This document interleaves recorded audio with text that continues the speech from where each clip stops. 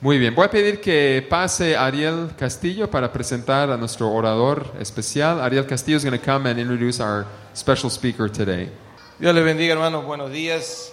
¿Estamos aquí? Buenos días. Buenos días, Dios les bendiga.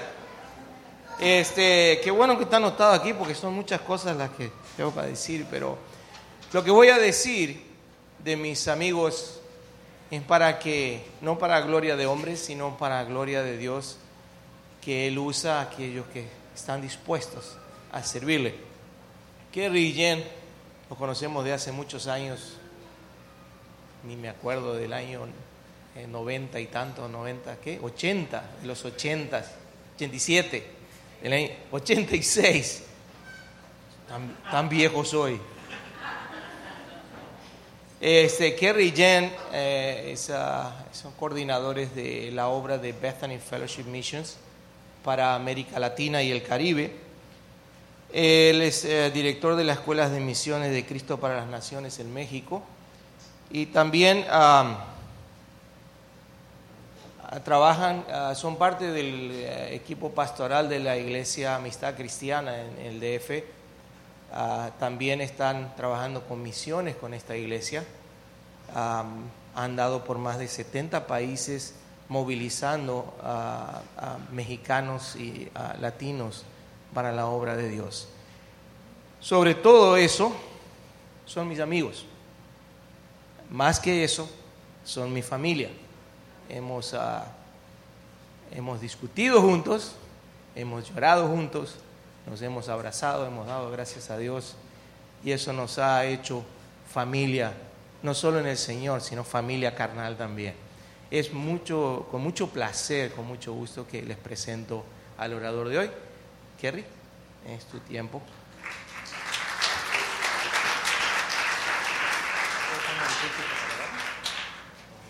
Muy buenas tardes, ¿cómo están? Como dice un amigo en México, ¿viene de buenas? ¿Sí?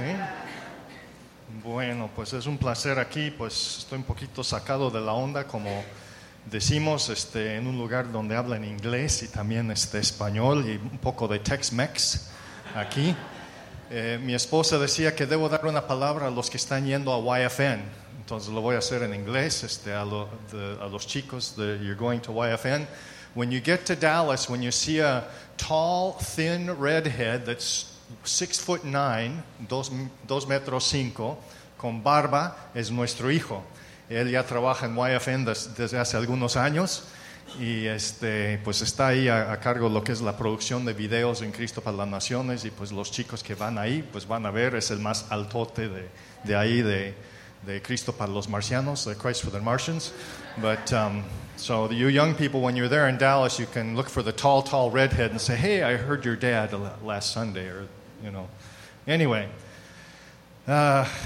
es un placer estar aquí con ustedes. Confieso que mi problema en esta mañana es que estoy acostumbrado a dar 1 hora exactamente mis clases y sé que tengo un poco menos de tiempo, pero la verdad es un placer. Conocemos la familia Ost desde hace tiempo. Conocí a Daniel Ost en 1981-82 cuando fui un soltero en la Ciudad de México. Leo Speaker, que murió aquí el año pasado, la familia Speaker de Morelia, ya son amigos de años también. Los Johnson, pues Esteban y pues sus hermanos que conocí en algunos lugares.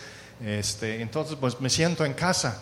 No había conocido a Jim, o te dicen James, pero somos amigos de Facebook desde hace tiempo. Me encanta sus aportaciones ahí. Y como decimos, pues tengo 3,000 amigos de Facebook, pero nadie me lleva al aeropuerto, ¿verdad? Entonces, casi siempre iniciando en México en una congregación que no nos conocen, pues digo, pues ya me arrepentí de ser gringo desde hace muchos años. Y pues la verdad, después de casi 30 años, pues ya más de 30 años realmente en América Latina, porque he trabajado en Argentina, también en Colombia con mi esposa, recién casados, pues fuimos con un recién nacido a Bogotá, Colombia. No pudimos conseguir las visas para quedarnos ahí, entonces Dios nos manda a la Ciudad de México. Realmente nos mandó a Matehuala, San Luis Potosí. ¿Cuántos ubican a Matehuala, San Luis Potosí? No es el fin del mundo, pero alcanza a verlo desde ahí. Y pues ahí trabajamos 10 años, trabajamos muchos de esos años con la familia Castillo, que son buenos amigos, es mi compadre, y pues sus hijos son como mis hijos, y mis hijos son como sus hijos, de tanto tiempo juntos, y pues muchos chocos, aventuras en México, y pues la verdad es un placer, me siento en casa, disfruté mucho la alabanza. Y pues yo quiero platicarles un poquito. Tengo 2 mensajes, entonces voy a apurarme porque tengo que hablar de misiones un poquito. Estoy a cargo de misiones en Amistad Cristiana y encuentro que hay un problema en México. No sé si está el problema de este lado de la frontera, pero hay un problema porque cuando yo visito a una iglesia, a un pastor en México, y conozco todos los estados en México, cuando visito a un pastor le pregunto, oye, ¿está involucrado en misiones? Y en México dicen, sí, estamos involucrados en misiones. No encuentro a nadie que dice que no estamos involucrados en misiones en México. Sin embargo, muy pocos están trabajando en el área de misiones. Porque hay una confusión de lo que es el evangelismo y las misiones. Porque ya saben muy bien que muchos pastores dicen, sí, estamos involucrados en misiones porque estamos trabajando en una colonia. Ya abrimos una iglesia hija en esta colonia, ya abrimos una obra en otro estado. Pero esto viene siendo evangelismo. Quiero proponerles, y pues Shirley Castillo me está ayudando, pues ya terminó de revisar 12 capítulos que tengo de un libro que estoy escribiendo y estoy publicando pronto. No sé si sale fines de este año o el inicio del año que viene, que tiene un título un poco chocante a lo mejor. El título va a ser No todos somos misioneros. Hay un poco chocante, ¿verdad? Porque sí, estoy de acuerdo y entiendo que a veces el pastor, el líder dice, we're all missionaries. Y en el sentido evangelístico, sí, todos somos misioneros. Lauren Cunningham, de Juventud con una Misión, dijo, si no eres un misionero, eres un campo misionero. Y yo entiendo esto, por un lado, pero es por el lado evangelístico. No todos somos misioneros y el subtítulo del libro es más importante, pero todos debemos estar involucrados en terminar la gran comisión. No todos vamos a salir de casa, tener que aprender un idioma, subir un avión y llegar al norte de África, llegar a la India, llegar a China, donde tenemos muchos mexicanos trabajando, por cierto. La verdad, tengo muchos problemas cuando regreso a mi casa allá en Minnesota. Y si hay alguien aquí del DF, no estoy refiriéndome a Minnesota, al lado del aeropuerto, ¿verdad? No estoy refiriéndome a la ciudad Neza. A Minnesota ya pegadito con Canadá.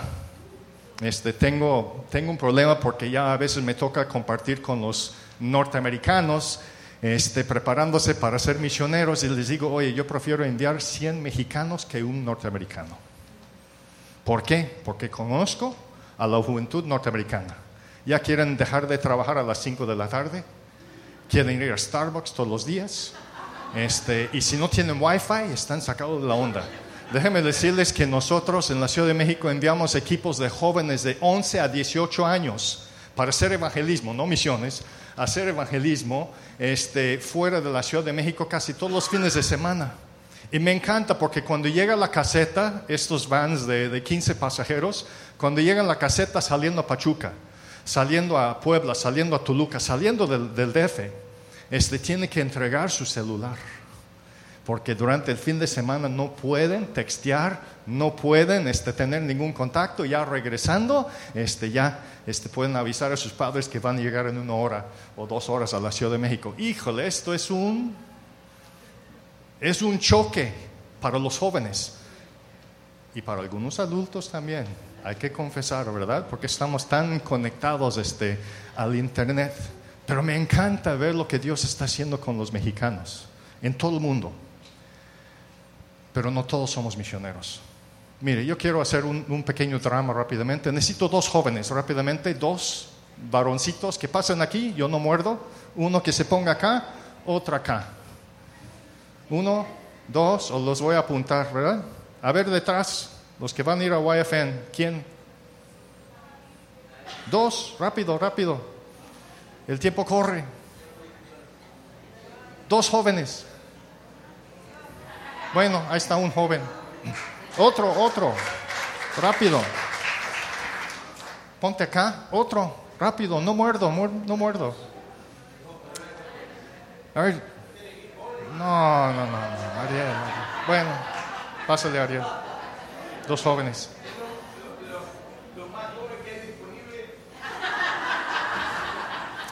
Hay un problema en México también que cuando hablamos de misiones, por eso hay tanta mujer ahí sirviendo a Dios, tanta misionera, ¿verdad? Porque el hombre dice, Señor, heme aquí, envía a mi hermana, ¿verdad?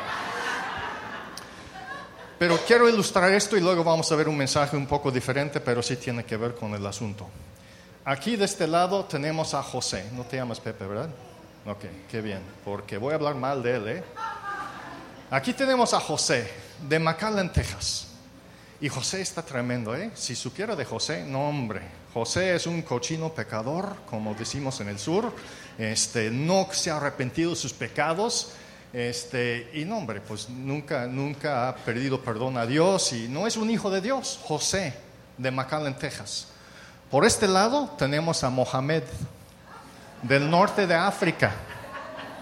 Yo sé, con Shirley decía, si te vistes como un musulmán, ya tienes la pinta totalmente de un musulmán, ¿verdad?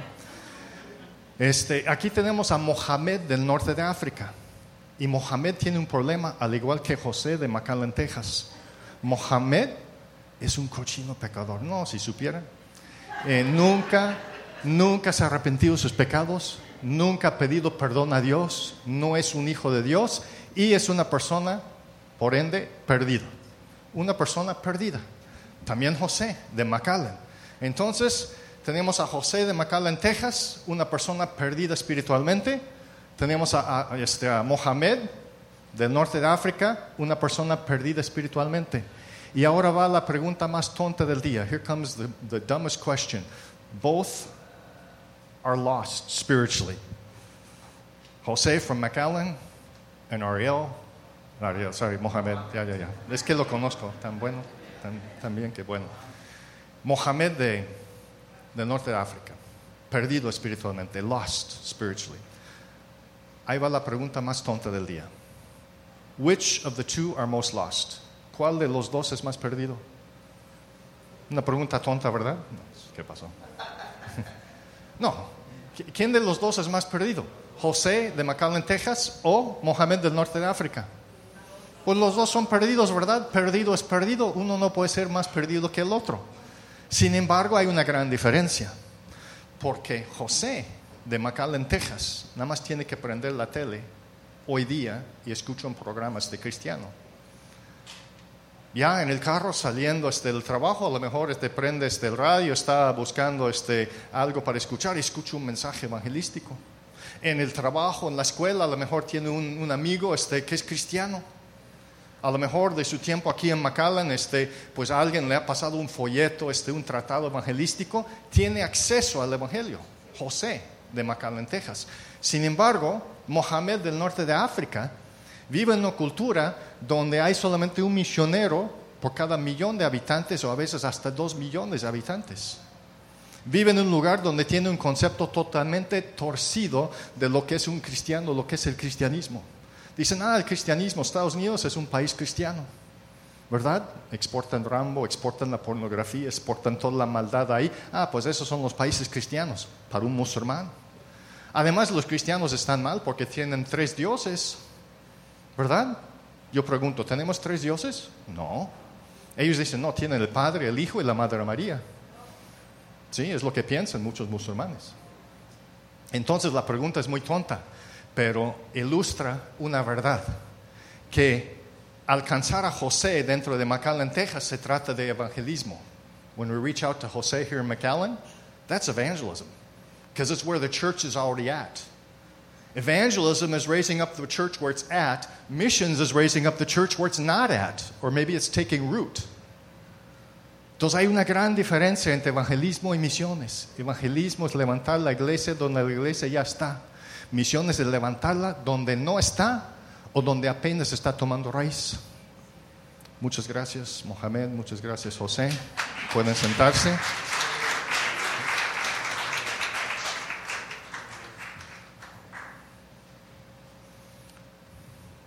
Ya estoy más acostumbrado a predicar en español. Perdóname, voy a tratar de meter un poco más de inglés. I'll try and put a little more English into the message.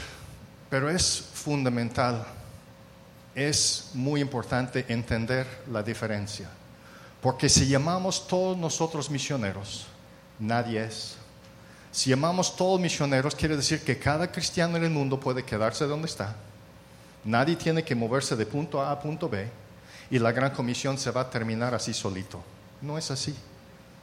If we call everybody missionaries, that just means that all Christians in the world, you could be a Korean in Korea, you could be a Chinese person in China, you could be a Mexican in Mexico, you could be an American from any nationality, and you just stay where you're at. Nobody needs to go from point A to point B, and the Great Commission will fulfill itself by itself. No, that's not missions. Missions is always cross-cultural, but it's not just cross-cultural. Missions is strategic, going to where the church is not.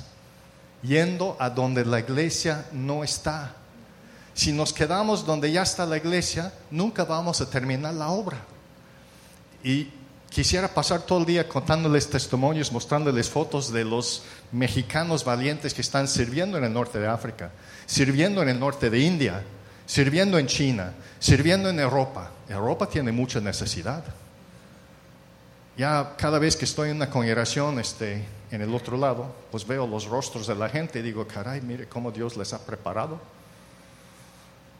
Every time I'm in a congregation, I just look at the faces of the people. Some of you look like you should be in North Africa because you're walking down the streets of Casablanca. No se sabe si es un mexicano o si es un marroquí.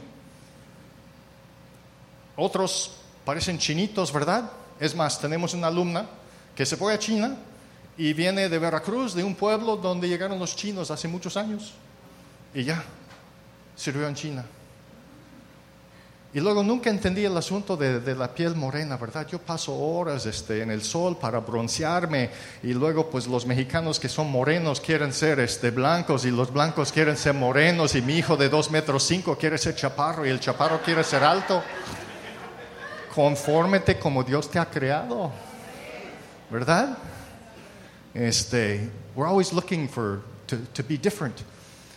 Pero en cuanto a misiones, pues siempre digo las solteras, las mexicanas, que son, no voy a decir solterón, pero las solteronas, que ya quieren encontrar pareja, pero tienen un llamado a misiones. I tell them, don't get married in Mexico if you have a missions call. No te cases en México, mejor encuentra su media naranja allá en África. Hemos tenido varios sirviendo en África. Tenemos un equipo en Guinea Ecuatorial, donde es el único país que habla español en África.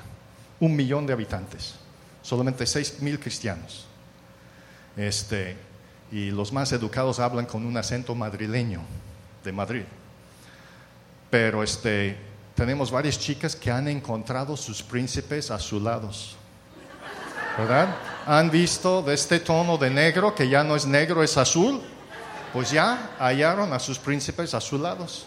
Y ahora tenemos 3 que tienen sus príncipes azulados a su lado, ¿verdad? Ya se casaron con africanos.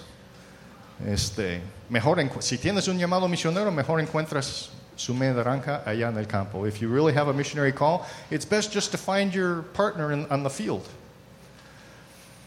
Entonces yo doy gracias a Dios por esos valientes. La verdad me conmueve ver lo que Dios está haciendo en México, con los mexicanos que están yendo a las naciones. La mayoría de nuestros alumnos son profesionistas en sus 30, que ya tienen cosas para aportar. No estoy hablando necesariamente al chamaco que tiene 18 años, porque hay mucha preparación todavía, pero gracias a Dios por esos profesionistas que están yendo al campo, dejando todo para ir hasta los confines de la tierra. And so, I'm going to change the message a little bit, and I would like you to look, quiero cambiar el mensaje un poquito, en 2 de Samuel 23. Es algo que creo que el Señor quiere hablarles. Esto va a ser como un pequeño devocional, pero es imposible no hablar de misiones de alguna forma. 2 Samuel 23, 8 to 12. Yeah, you can put up the PowerPoint. Esta historia se encuentra en 1 de Crónicas 11, 10 al 47 también. 2 de Samuel 23, 8 al 12. Estos son los nombres de los valientes que tuvo el rey David. Josabed Basabet, el Tacmonita, principal de los capitanes. Este era Adino, el esnita, que mató a 800 hombres en una ocasión. Después de este, Eleazar, hijo de Dodo, Ahojita, uno de los 3 valientes que estaban con David cuando desafiaron a los filisteos y se habían reunido ahí para la batalla y se habían alejado de los hombres de Israel. Este se levantó e hirió a los filisteos hasta que su mano se cansó y quedó pegada su mano a la espada. Aquel día Dios dio una gran victoria y se volvió el pueblo en pos de él tan solo para recoger el botín. Después de este fue Sama, hijo de Agé, arerita. Los filisteos se habían reunido en Leí, donde había un pequeño terreno lleno de lentejas, y el pueblo había huido delante de los filisteos, y él entonces se paró en medio de aquel terreno y lo defendió y mató a los filisteos, y Dios dio una gran victoria. Here's an obscure part of the Bible that talks about 3 of King David's most famous soldiers. First, we have the first one, which is Adino in Spanish. Sorry, I don't have it in English. Adino, Eleazar, and Sama. No sé si recuerdan esta historia. Es una historia un poco rara. Pero aquí tenemos estos 3. Cuando tú lees las Escrituras, puedes encontrar historias sobre los valientes de David. Remember? The story of the valiant men of David. Luego habla acerca de algunos que eran valientes en extremo. Super valiant men. Another list. Valiant men, most of the soldiers.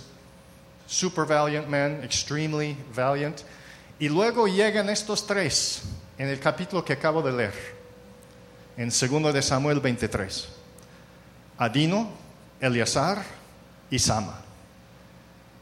En una versión de la Biblia dice que eran los 3 más famosos. One portion of the Bible calls them David's most famous men. Yo pregunto, ¿por qué eran famosos? ¿Por qué eran famosos esos 3? ¿Qué es lo que tenían en común estos 3? Yo quiero proponerles lo que tenían en común los 3 es que eran hombres de mucha persistencia, de mucha perseverancia, de una palabra que a veces no entra en nuestro vocabulario, que es la tenacidad. Tenacity, persistent men. That's the thing that the 3 of them have in common. Primero tenemos a Adino, que mató 800 hombres con su espada. Imagínate, esto ya te va a poner en la lista del rey como uno de los más valientes. Un soldado que puede matar 800. You imagine that? One man, one soldier killing 800 others. Esto sí es algo. Yo no sé cómo sucedió. A veces nos afanamos nosotros y nos sentimos muy, no sé qué palabra, pero nos sentimos súper atacados cuando tenemos 2 o 3 problemas a la vez. Pero él tenía 800 hombres que venían encima de él. ¿Cómo es que podemos vencer 800 hombres? O simplemente 2 o 3 o 4 problemas a la vez. Pues la única manera es uno por uno. No tenía las armas que nosotros tenemos hoy en día para matar un solo golpe a 500 o a 1000 como las armas que son hoy en día. Pues decía con su espada. Y uno puede entender, you can understand him killing the first one, porque it's me against you, and I'm stronger than you, I kill you. But then the second one, you have a little less force, you have a little less strength. Un poco menos de fuerzas ya con el segundo enemigo, ¿verdad? Y pues si ganas el segundo, pues quiere decir que eres bastante fuerte, ¿verdad? Pero el tercero, el cuarto, el quinto, el número 100, el número 500. Can you imagine? That's the story. Adino fue un hombre valiente en extremo que mató 800 con su espada. ¿Sabe lo que encontramos aquí con Adino? Encontramos a alguien que era persistente, perseverante, no importando los obstáculos. Pero primero, pues déjame hablar un poquito acerca de la tenacidad. Thanks. ¿Qué es la tenacidad? Bueno, rápidamente aquí tenemos firmeza, obstinación y constante para cumplir un objetivo. Yo sé que no está en su vocabulario a lo mejor la tenacidad, hablas de persistencia o algo así, pero tenacidad. See if I can do this right. Otra persona decía lo siguiente sobre la tenacidad. La tenacidad puede ser interpretada como el espíritu de la gente que no se detiene por la circunstancias, siendo ellas justamente la fuerza conductora para el crecimiento y la transformación personal. How many of you know that our problems help make us stronger? Anybody experience that? ¿Alguien ha experimentado esto, que los problemas te hacen más fuerte? Yo creo que sí. Mire, en abril me dieron el diagnóstico de cáncer de piel. Ya me operaron aquí hace 2 meses y medio. Tuve 7 puntadas aquí, 5 acá, 2 acá, 1 acá. Eran 2 partes, pero lo peor en la Ciudad de México fue que durante 3 semanas no me dijeron qué tipo de cáncer. ¿Verdad? Esto fue lo peor. 3 semanas, 3 weeks without knowing what type of cancer. Es más, le voy a dar otro testimonio. Ya pesaba 100 kilos, ya bajé 80 kilos. Yo dije, pues Dios puede hacer lo que Él puede hacer, pero yo tengo que hacer lo que tengo que hacer. Ahora yo puedo cantar el lema de Jaws, the movie Jaws. Some of you will understand this. Suddenly I'm half the man I used to be. No. Porque ya bajé de peso. Ya vivimos al lado de Viveros, que es un bosque en la Ciudad de México, y pues ya ahora pues estoy aprovechando, corriendo por las mañanas, ¿verdad? Pero yo dije, pues Dios puede hacer lo que Él puede hacer, pero tengo que hacer lo que yo tengo que hacer, ¿verdad? Pues tantas veces en México en las congregaciones digo, mire, si encuentras un misionero flaco en México, es señal de que tiene poco tiempo ahí, ¿verdad? Por la buena comida, por el vitamina T, tacos, tortillas, tamales, y pues sí, es una lucha constante ahí en la Ciudad de México. Jim dice que la mejor comida mexicana está aquí de este lado, pero no conoce bien, ahí en México vamos a luchar un poquito, ¿verdad? Porque es un comentario que me dijo. Pues a mí me gusta la comida Tex-Mex también. Un mexicano verdaderamente mexicano no va a Taco Bell, ¿verdad? Es lo que dicen algunos, pero me gusta Taco Bell, algunas cosas, ¿verdad? Pues ya prefiero Taco Bell que McDonald's, entonces bueno. Pero la persistencia, la tenacidad, la perseverancia es algo que vemos en las vidas de cada una de esas 3 personas. Yo quiero darles un ejemplo. Aquí está Abraham Lincoln. Ahorita regresamos al primer personaje. En México a veces no conocen muy bien a Abraham Lincoln, entonces yo pongo la siguiente foto. Mire, ahora sí conocen. Ahora sí ubican muy bien quién es Abraham Lincoln, ¿verdad? ¿Quién fue? Pero quiero leerles algo sobre la vida de Abraham Lincoln, que desconocen muchas personas. Y habla de su persistencia, su perseverancia. En 1831 quebró en su primer intento de formar un negocio. 1831, he started a business and it didn't work. We're talking about the persistence of Abraham Lincoln. Un año después, 1 year later, perdió las elecciones para la legislatura de los Estados Unidos. His first attempt to enter in politics, 1832, he lost. 2 years later, 2 años después, 1834, fracasó con un segundo intento de formar un negocio. Failed again in starting a business. Un año después, 1835, 1 year later, murió su prometida. Murió su novia, how do you say prometida in English?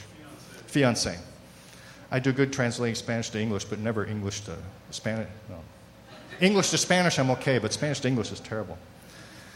1836, un año después, tuvo un quiebre emocional y fue internado. Abraham Lincoln. He had to go to a psychological ward because he had an emotional breakdown. 2 años después, 1838, perdió por segunda vez en su carrera política tratando de entrar. 1843, 5 years later, fue derrotado en el Congreso. He lost in a congressional bid to be part of the Congress. 3 years later, 1846, fue derrotado por segunda vez para entrar al Congreso. Lost again 3 years later. 1848, por tercera ocasión, for the third time, perdió en su intento de entrar en el Congreso. 7 años después, 1855, fue derrotado en el Senado. Quiere decir que ya entró al Congreso, pero ahora quería formar parte del Senado y fue derrotado. 1 año después, 1856, a year later, fue derrotado al postularse para ser vicepresidente para los Estados Unidos. Trying to enter as a candidate for vice president, he lost in that bid as well, a year later. 1858, fue derrotado una vez más en el Senado, lost again, 1858. Y en 1860 fue electo presidente de los Estados Unidos. O sea, un tipo tenaz, un tipo persistente. ¿Qué es lo que separa a los ordinarios de los extraordinarios? Lo que hacen, que siguen adelante, no importan los obstáculos.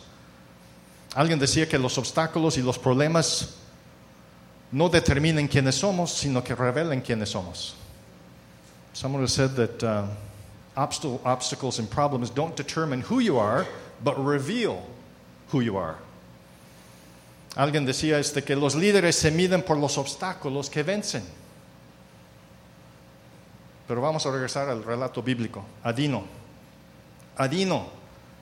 here we have him in the Bible, in the Old Testament, one of the most famous warriors of King David. Comes up to the top of the list of all of his warriors, thousands and thousands of warriors. Why did he make it to the top of the list? ¿Por qué llegó ahí? Porque mató 800 hombres. Adino es un cuadro de la tenacidad, no importando los obstáculos. Porque mató 800. Ahora yo pregunto, ¿cuáles son los enemigos que has vencido y que estás venciendo en este momento? ¿Tienes algún enemigo? A lo mejor no tienes 800 como Adino. Maybe you don't have 800 problems and obstacles like Adino had, but you've got 2 or 3 and that's enough. I had a couple months ago. We are dealing with people that have all sorts of problems in their lives and ministering to them. We've got a missionary family now in Spain that needs to come back urgently because he fell into sin. Very difficult situation, difficult for him and his children. Many obstacles that come our way. You know, I talked about cancer that I had, and if you're going to have any type of cancer, skin cancer is the one to have because it doesn't spread to the rest of your body. They just take it off, and it's fairly common. I imagine here in Texas it's very common with the sun. Pero obstáculos, muchos obstáculos que se presentan en nuestras vidas. ¿Cuál es el obstáculo que estás enfrentando a los obstáculos? 1 de Corintios 10:13 dice: ustedes no han sufrido ninguna tentación que no sea común al género humano, pero Dios es fiel y no permitirá que ustedes sean tentados más allá de lo que pueden aguantar. Me gusta como dice la Nueva Versión Internacional. Tenemos que recordar esto cuando pasamos por dificultades. Y dice más adelante: más bien, cuando llega la tentación, Él les dará también una salida al fin de que puedan resistir. Esto es nuestra parte. Dios provee una puerta de escape para nosotros. When temptation comes, when obstacles come, when difficulty comes, God provides a way. But our part is to resist. ¿Y quién tenemos que resistir? Tenemos que resistir el diablo, que es el enemigo de nuestra alma. Y tanta tentación que hay hoy en día para los jóvenes, para los adultos también, no somos exentos. Me da algo saber que uno de nuestros misioneros tiene que regresar por un problema personal que él tiene en su vida que no ha sido resuelto durante años y ya se explotó en el campo. Por eso cuando hablo con los jóvenes acerca de misiones, yo tengo mucho cuidado, porque a veces es muy fácil animar a los jóvenes a involucrarse en las misiones. It's very easy to talk to young people about missions, because some of them just want to get away from mom and dad. Some of them want an adventure on the other side of the world. It's pretty easy to motivate young people to go out on missions. I went with teen missions, I went with Youth of the Mission, all of our boys went with Youth with the Mission. Ya muy fácil promover misiones con los jóvenes, pero algo que siempre digo a los jóvenes: Vaya sorpresa que vas a tener llegando al otro lado del mundo, que vas a descubrir que eres la misma persona allá que en casa. Más vale que estés fuerte antes de salir. You'll be the same person once you arrive on the other side of the world, so you need to be prepared before you go. Any problem that you have here is going to be multiplied many more times on the mission field. Adino era un tipo tenaz. Y es lo que vemos aquí, un cuadro de la tenacidad, no importando los obstáculos. Vamos al siguiente, porque tengo que terminar. Aquí tenemos a Eleazar. Y Eleazar, como dice aquí, es un cuadro de la tenacidad, no importando el cansancio. ¿Qué pasó con él? A lo mejor en su lectura bíblica ya de vez en cuando lees esta historia y pues no tiene mucho sentido a veces. Y cuando llegamos a este tipo aquí, Eleazar, when we read about Eleazar, we think, oh, his hand just stuck to a sword. What does that teach me? Well, Eleazar era un tipo que su mano se quedó pegada a la espada. Esto es una muestra de que era un tipo que siguió luchando a pesar del cansancio. Yo recuerdo cuando era un chico en el estado de Washington.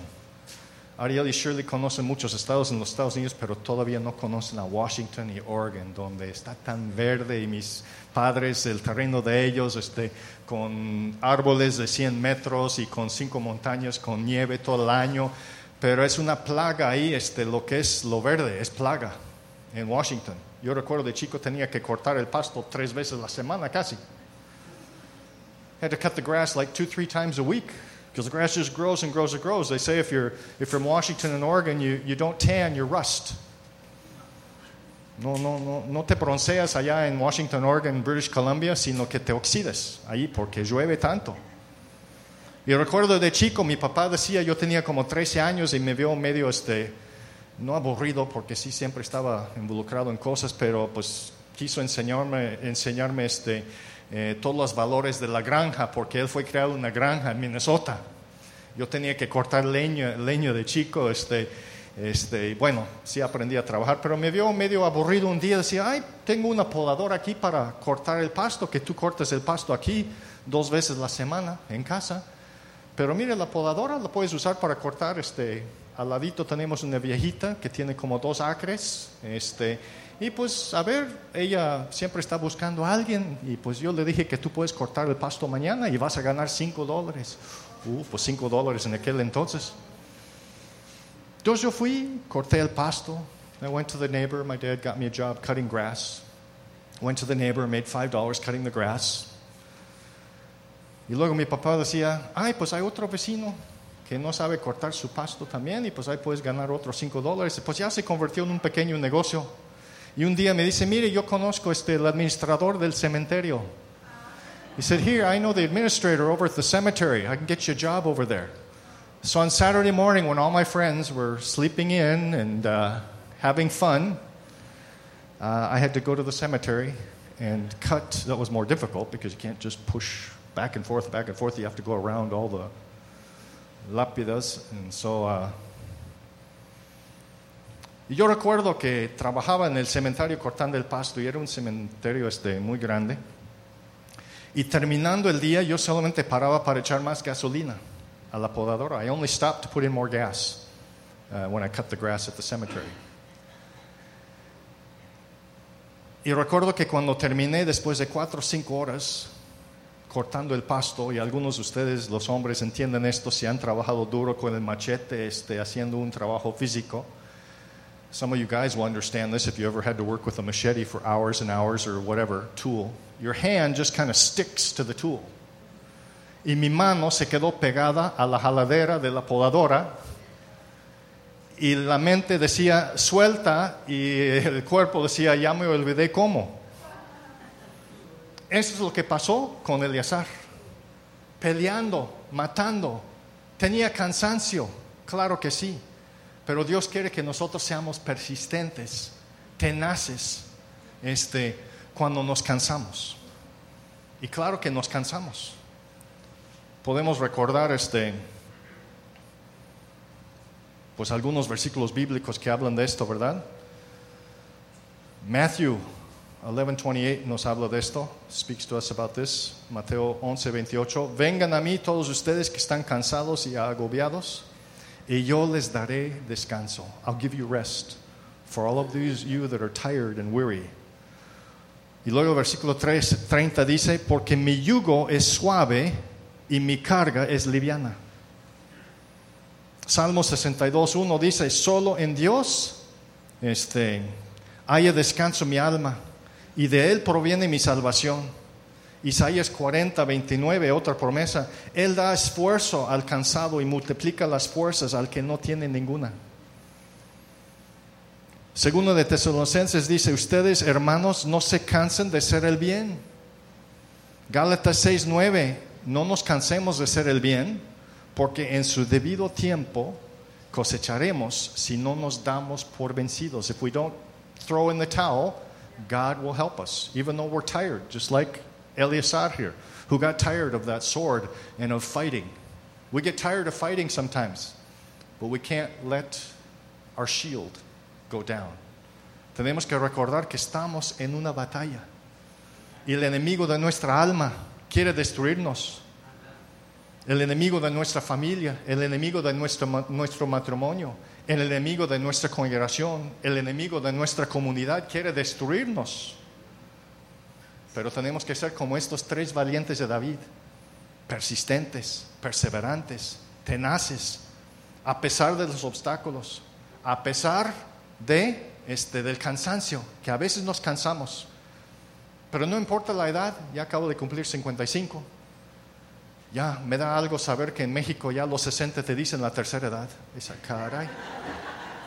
Prefiero estar aquí en el otro lado cuando a los 72, 74 ya te jubilas, ¿verdad? No, pues ya a los 60 te dicen de la tercera edad. ¿Cómo que 60? Ya con fuerzas todavía. Ariel está no voy a decir eso, pero ya más grande que yo. Es más grande que yo, no voy a decir la edad, pero pues ahí vamos por ahí, ¿verdad? Romanos 12:11. Nunca dejen de ser diligentes, antes bien sirvan al Señor con el fervor que da el Espíritu. O sea, si caminamos en el Espíritu, el mundo no nos puede tocar, dice la palabra de Dios. El chiste es caminar en el Espíritu, no desviarnos a la derecha ni a la izquierda. Pero también el Espíritu nos da las fuerzas. The Holy Spirit also gives us the strength that we need to overcome obstacles. Y esto nos lleva hasta la tercera persona. Y la tercera persona es menos entendido, Sama. The only thing it tells us about Sama is that he was taking care of a little field of lentils. Que estaba guardando, protegiendo un campito, dice, de lentejas. O a la mexicana, una milpa de frijoles. ¿Verdad? Una milpita de frijoles. No nos dice otra cosa. Y llegó a ser uno de los 3 más valientes de David en su ejército. ¿Qué es eso? O sea, ya entendemos, Adino mató 800. Entendimos el otro, pues ya estaba peleando tan duro la batalla que se cansó su mano con la espada pegada. Pero Sama, ¿qué nos enseña Sama? Solamente cuidando su campito, su milpita de frijoles.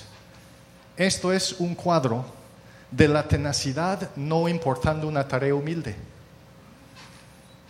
¿Te sientes que tienes una tarea humilde? A veces nos sentimos que tenemos una tarea humilde. Aún de nosotros que trabajamos con mucha gente, sentimos que nuestra tarea es muy humilde. Vengo de una congregación grande de miles. Ahí conocí un hermano aquí que es egresado del instituto Cristo para las Naciones en México. Cuando estudió ahí era CBMAC con Frank Banda. ¿Dónde estás, mi amigo que estudió ahí? Ah, ahí está. Por ahí. Bueno, levanta su mano, ¿dónde está? Ah, ok.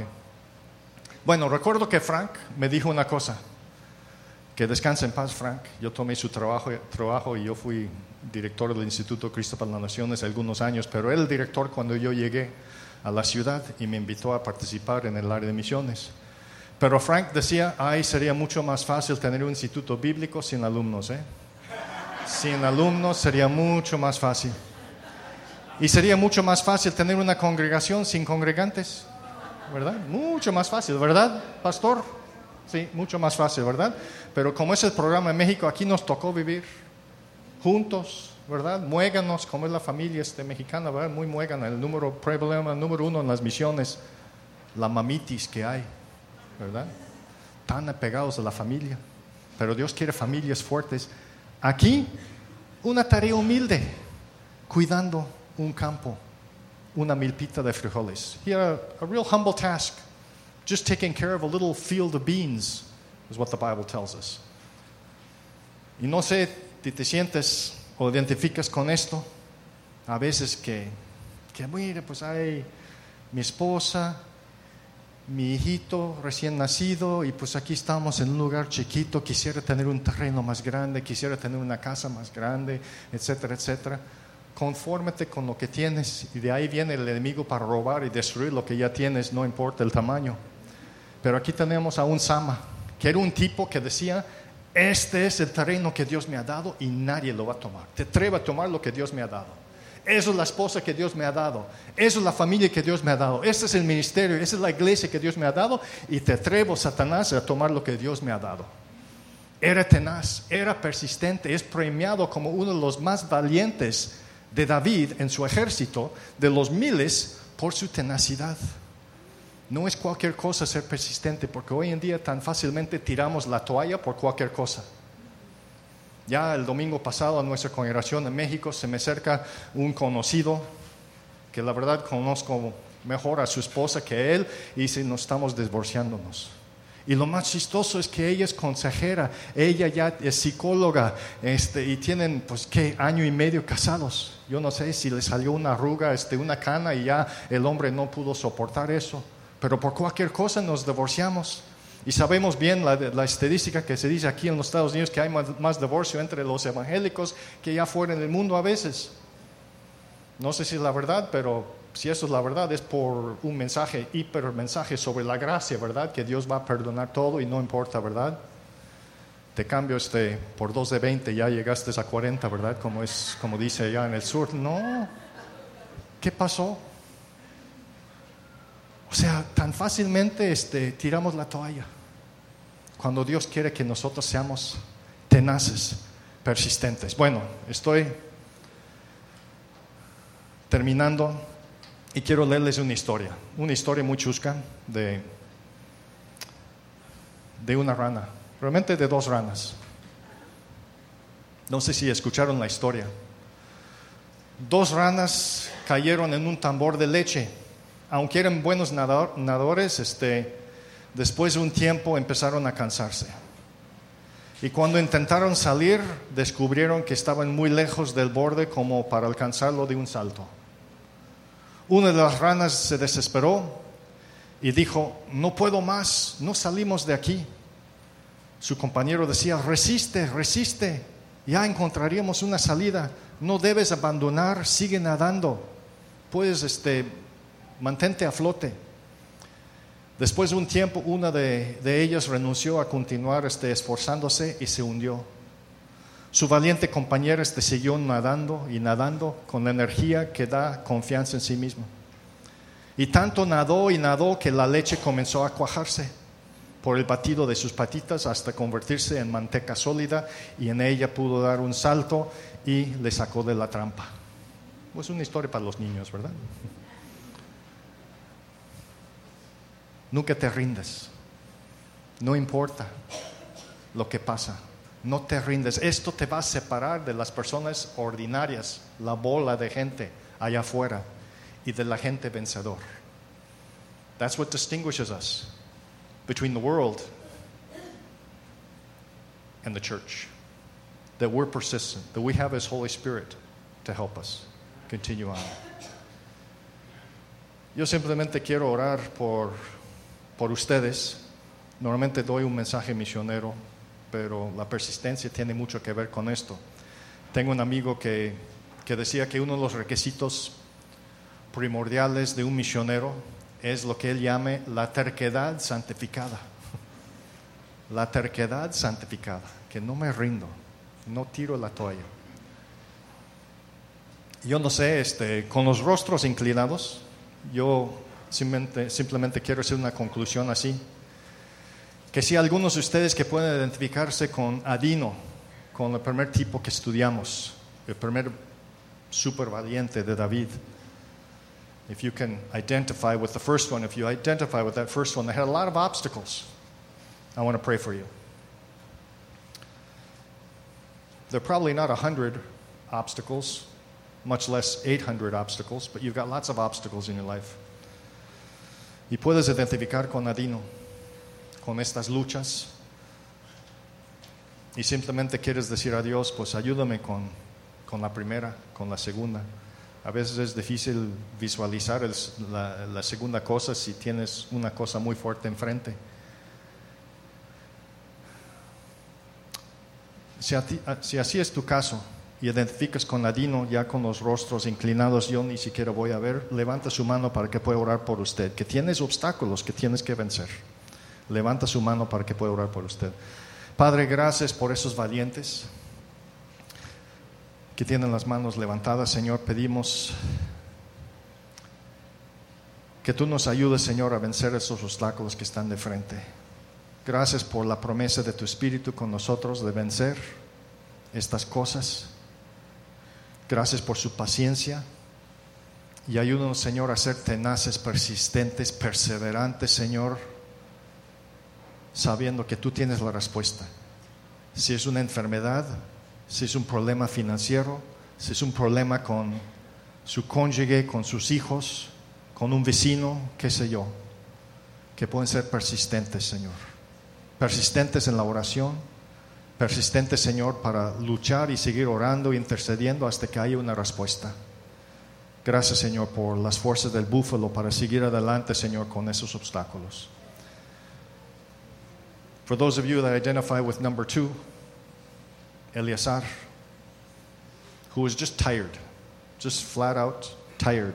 Si identificas con él, que estaba cansado. Tal vez cansado de una situación, tal vez cansado de estar en el mismo trabajo y ya anhelas estar en otro lugar. Puede ser que Dios puso ese sentir en su corazón porque Él sí quiere que tú vayas a otro lugar, que ganes mejor para su familia. Sin embargo, tiene que ser persistente, perseverante donde estás. Y a veces Dios no quita las montañas delante de nosotros, a veces nos da las fuerzas para alcanzar la cima de la montaña. Levanta su mano en ese momento si estás simplemente cansado de una situación, de no ver respuesta. Y Padre, yo te pido por estas personas que tienen las manos levantadas, Señor, que están cansadas, que tú, Señor, puedes darles las fuerzas que necesitan para seguir adelante, la perseverancia, la persistencia, Señor. Que pueden ver con tus ojos, Señor, que sea un minuto, Señor, ver con tus ojos, Señor, que tú estás haciendo algo atrás de las escenas, Señor, que estás formando nuestro carácter, que estás cambiando a nosotros, que esto es el primer cambio que tiene que suceder muchas veces, un cambio en nosotros, Señor, para que tú logres lo que tú quieres hacer. Te decimos, Espíritu Santo, haz lo que tienes que hacer en mi vida para que yo sea más como Cristo. Y dame tu perspectiva sobre la situación y las fuerzas para seguir adelante, la persistencia para ver la respuesta. Father, I pray for those that are having a difficult time and they're just tired and they need to have your strength to follow through, even though their eyes, their natural eyes don't see what you're seeing, but persistence, Lord, to the very end, so that you can be glorified in their lives and do the changes that you need to make in our lives, Lord. And help us be persistent. Para los que identifican con Sama, el tercero, que se sienten que tienen una tarea humilde, those that feel or identify with Sama, the third person that we've talked about today, that just feels like he has a humble task and that I'm just tired of this humble task. I want something bigger. I want something greater. Padre, necesitamos tu perspectiva otra vez. Y te pido por esas personas que identifican con Sama, de tener una tarea humilde, Señor, que pueden ser pacientes, pero persistentes, Señor, en llegar hasta el fin. Gracias, Señor, porque tú has prometido que si somos fiel con lo poco, que tú nos darás más. Pero esto no es de nuestro tiempo, no es como pensamos, es como tú quieras hacer. Nuestra parte es ser fiel. Ayúdanos, Señor, a ser fiel, aunque vemos con nuestros ojos que es una tarea humilde y queremos y anhelamos tener más. Pero tú estás obrando atrás de las escenas, Señor, haciendo lo que tienes que hacer en nuestras vidas para que estemos preparados para ese cambio. Padre, gracias por tu palabra que nos inspira, que nos reta, que nos cambie, Señor. Y te pido, Señor, por cada uno de nosotros como tus hijos, tus hijas, que verdaderamente podemos ser persistentes. Ayúdanos, Señor, a recordar la importancia de enviar y orar por los misioneros. Gracias por los muchos mexicanos que están sirviéndote en las naciones. Te pedimos por un ejército de personas, de obreros persistentes, Señor, para terminar la gran comisión. Porque algún día estaremos delante de tu trono, de cada pueblo, tribu, lengua y nación, adorándote, Señor, el Cordero. Danos, Señor, las fuerzas para seguir trabajando en la obra, Señor, para ver que esto sea una realidad. Y te decimos, Maranata, regresa pronto, Jesús, pero sabemos que mientras tenemos una tarea que completar, y te damos gracias en el nombre de Cristo Jesús. Amén y amén. Que Dios le bendiga.